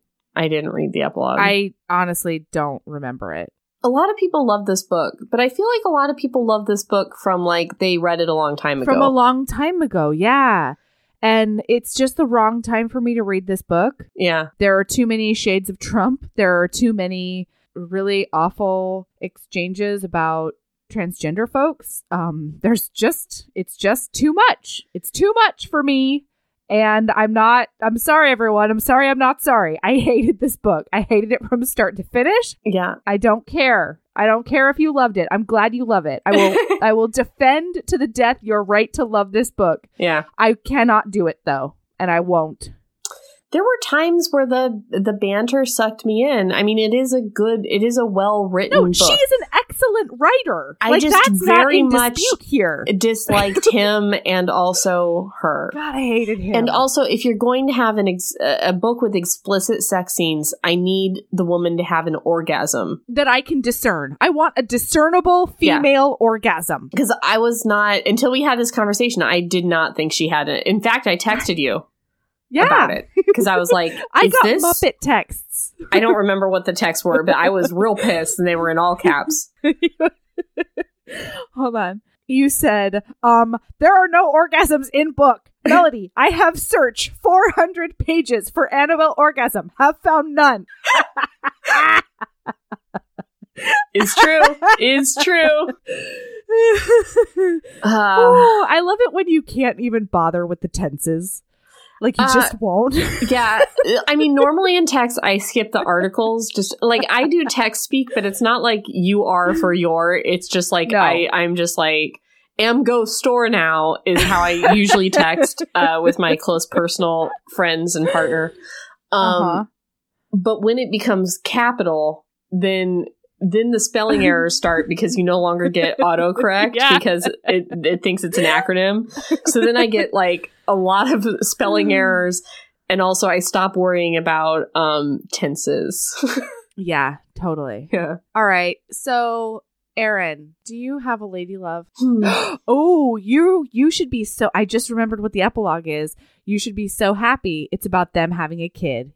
You should be That's happy what it always is. That's what epilogues always are. That's why I never read them. I'm like, oh, they reached the pinnacle of their, worth as humans. They've had a child. Congratulations. Like, I spend a lot of my life not being appreciated in various ways because I haven't procreated yet. I don't need to be told that in an epilogue from a romance novel. Mic drop, the end. I hope Sarah McLean listens to this. Sorry.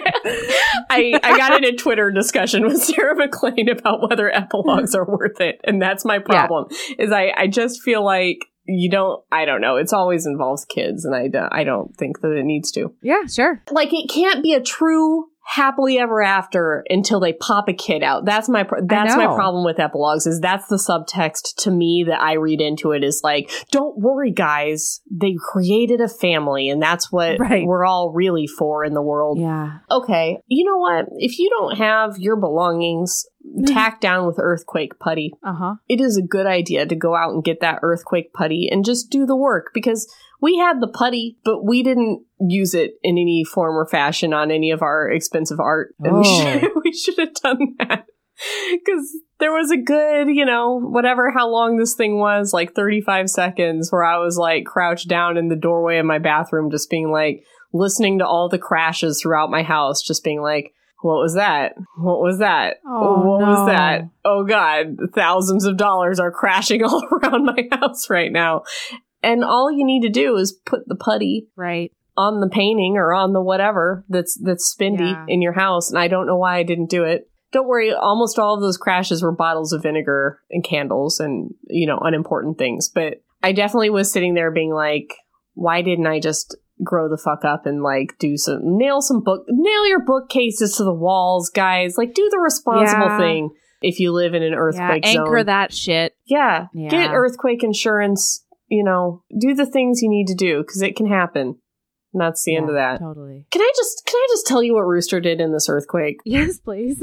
Usually what Rooster does in an earthquake is she tries to burrow into the carpet, like the dummy that she is. She tries to create a safe space by digging into carpet.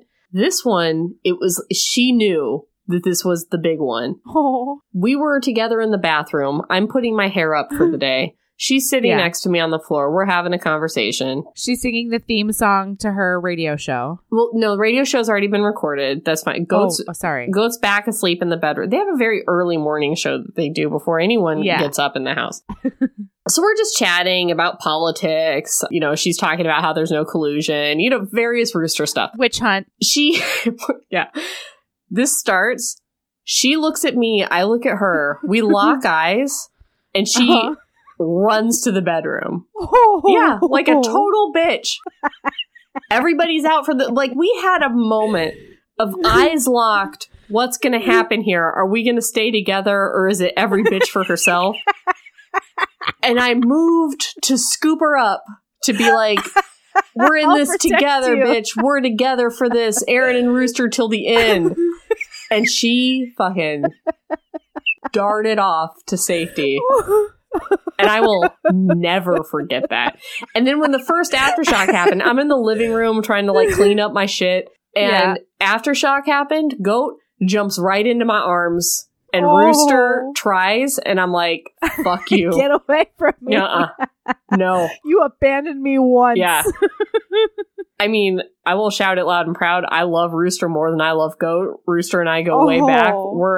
Listen, Rooster is a part of my soul at this point. Yeah. But, I mean, I cannot forgive that. That was, we've had an awkward couple of days because, she knows what happened. Yeah. I bet she doesn't want to talk about it either. No, we haven't talked about it. Yeah. Anyway. That makes a lot of sense. Yeah. You know what? I have several lady loves that I've just been kind of writing down. But after this episode, I have one in particular that I just have to get off my chest. And that is, my lady love is, don't fucking take it anymore. That's... From who? Everybody? That's my lady love. Anyone. Fucking anyone. Something happened in sort of a public place. Two things happened actually in the past week or so in public spaces where I definitely could have taken the polite route. But I think just between reading this and, the world being on fire or whatever, I just couldn't do it. So one of them was a stranger in the park. I was with a few kids and people don't really know what to do with my son because even if they can't see that he has long hair, even if he's fully decked out in blue because his grandmother does most of his clothes shopping and I don't care, they'll still look at him and often think he's a girl because he just has a really pretty face. He's still in that sort of chubby whatever and I don't care. So I never really... 3 things happened this week. Jesus.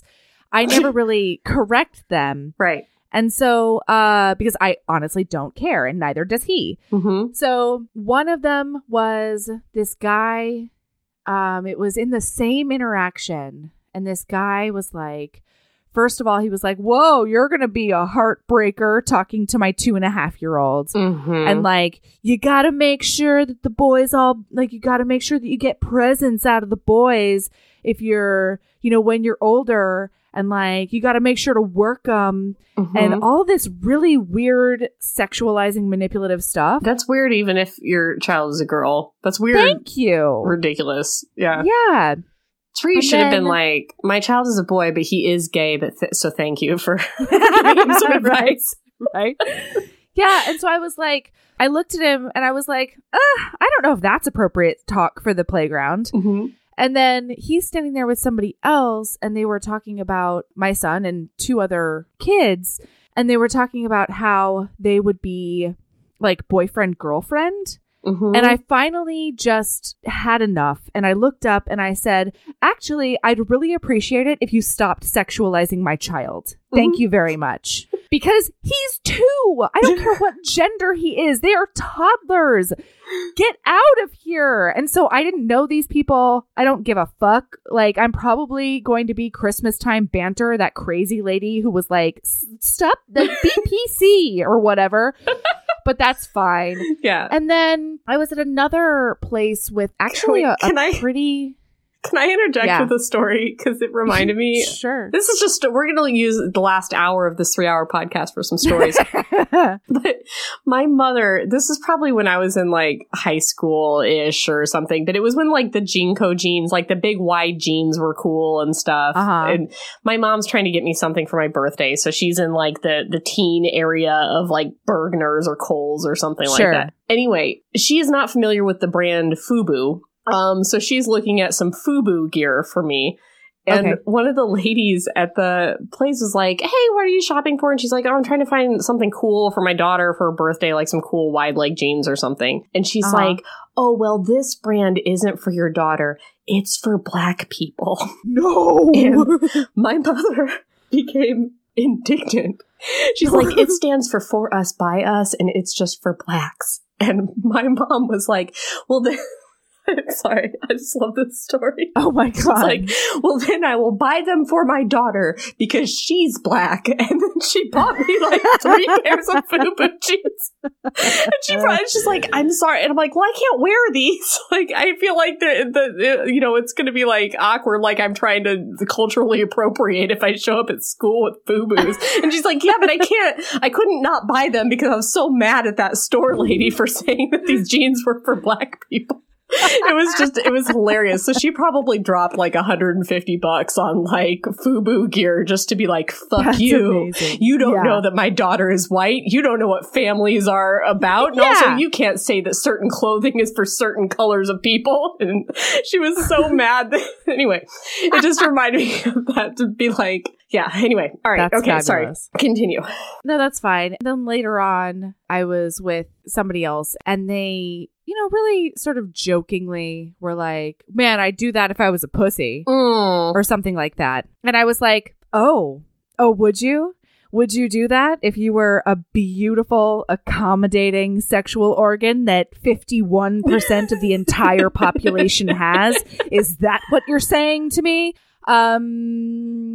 So just don't take it anymore. If somebody says something that you don't agree with, don't feel like you need to be polite and acquiescent to their bullshit because you don't. And I was fairly nice about it because this person I do know, and I know that they didn't mean it in that way. It's just like it's a thing that they've grown up with and they didn't actually think about it. So we ended up having this really cool conversation where I was like, think about the implicitly misogynistic language that you come out with all the time. I just want you to think about it.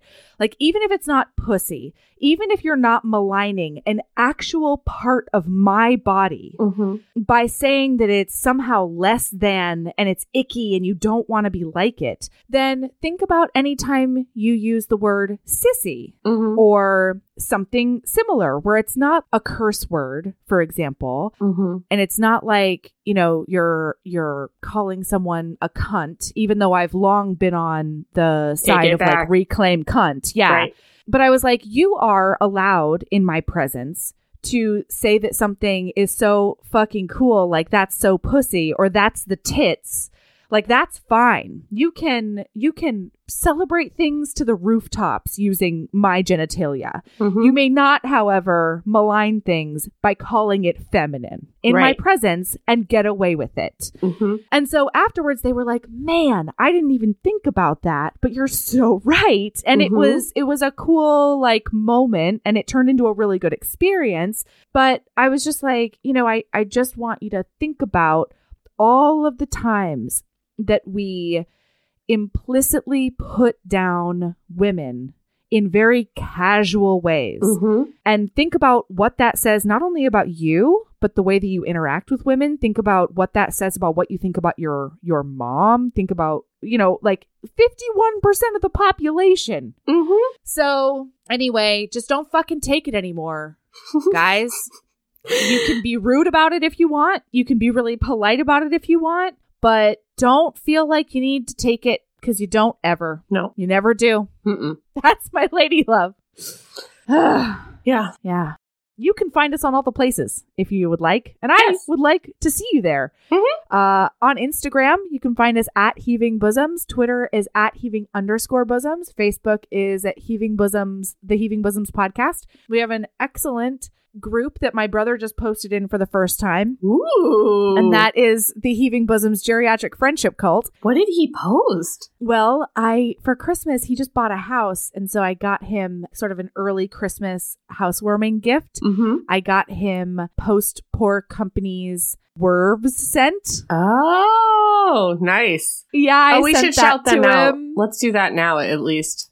We'll do it again, too, for Christmas. So, yeah, friend and listener, pal of the podcast, Jennifer, has a great organic soy candle making company. Oh, there he is. Yeah, called Post Pouring Company. Mm-hmm. On Instagram, it's at Post Pour Co. And she has made a scent that is Keep Being a Badass. She's made a Lady Love scent. And so far, she's also made a Werves scent.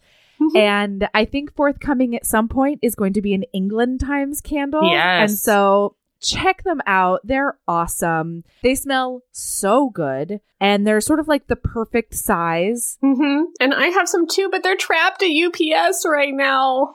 Oh, no. So we only check that box like every couple weeks, and then the earthquake happened and they're not open. Probably because all the boxes fell off the shelves. Probably. Oh, no. Yeah, everything's closed. She packaged it. So I will say that... Oh, 100% those candles are okay. I just mean that UPS is closed. Yeah. But she ships anywhere in the US, and it was all packaged incredibly well. And she has a bunch of holiday scents. So, check it out. She has an Etsy shop.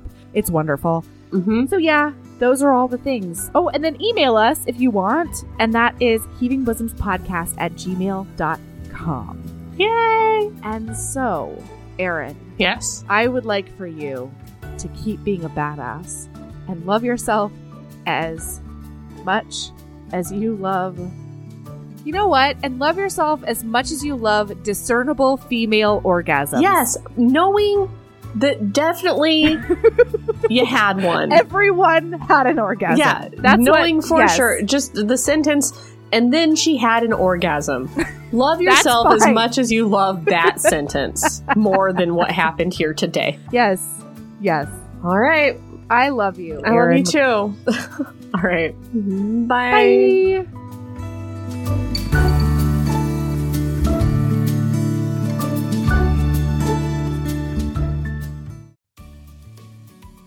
Hey, you.